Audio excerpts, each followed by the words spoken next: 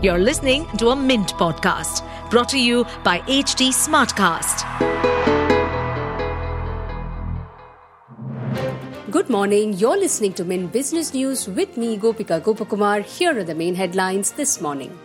The engineering and infrastructure conglomerate Larsen & Toubro, or L&T, has declared a buyback of shares that will open today.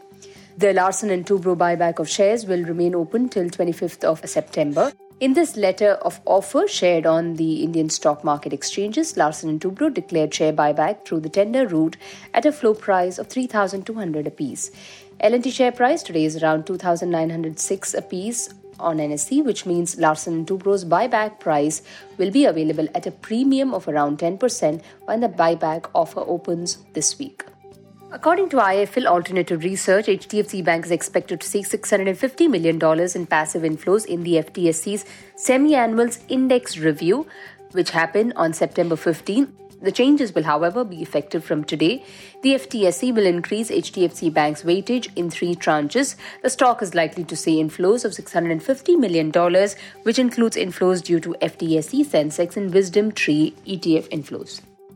The listing date for the initial public offering or IPO of Jupiter Lifeline Hospitals has been fixed for today. As per the information available on the BSE website, Jupiter Hospital shares will be listed on BSE and NSE today in a special pre-open session. Meanwhile, grey market sentiments have remained bullish in regards to Jupiter Hospitals IPO. According to market observers, shares of Jupiter Hospitals are available at a premium of 250 rupees in the grey market.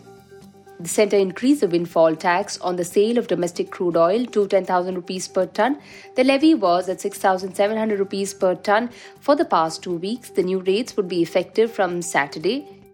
The Ministry of Finance said that the duty on the export of diesel will be reduced to 5 rupees 50 paise per litre from 6 rupees per litre. The duty on jet fuel will be reduced to 3 rupees 50 paise per litre from 4 rupees per litre. However, the additional duty on the export of petrol will continue to remain zero. India's Defence Ministry had cleared 9 procurement proposals of around 45,000 crore rupees, including ones to acquire 12 Su-30 MKI fighter jets manufactured by Hindustan Aeronautics Limited. The 11,000 crore rupee project would include the aircraft and related ground systems. The UK government announced that it had agreed a joint investment package with Tata Steel for Britain's largest steel works in Wales, including a grant worth up to £500 million.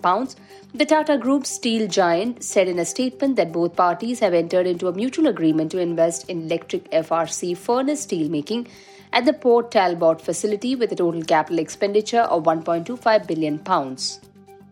Bharat Electronics Limited received an order of 2,118 crore rupees from Cochin Shipyard Limited for the supply of various equipment consisting of sensors, weapon equipment, fire control systems, and communication equipment for 6th generation missile vessels and a class of anti-surface warfare corvettes for Indian Navy.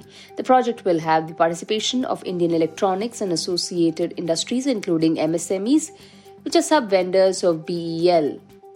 Axis Finance has told an appeals court that the National Company Law Tribunal approved the Zee-Sony merger in a contravention of a regulatory order against Puneet Goenka, former Managing Director and Chief Executive Officer of Zee Entertainment Enterprises.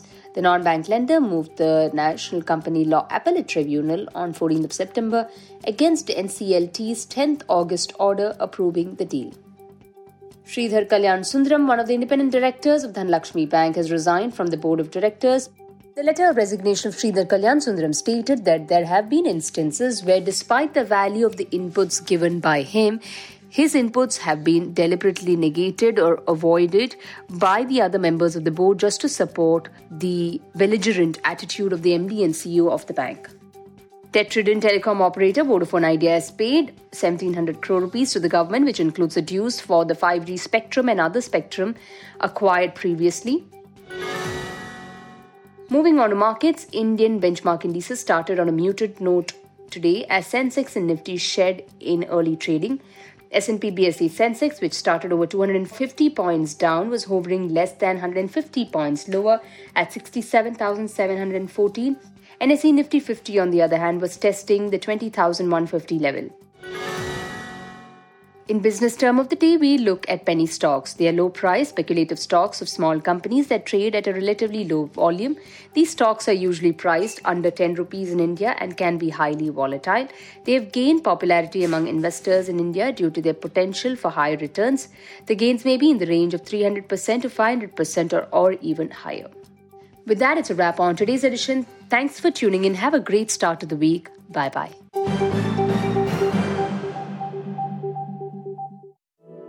To stay updated on this podcast, follow us at HT Smartcast on all the major social media platforms. To listen to more such podcasts, log on to www.htsmartcast.com.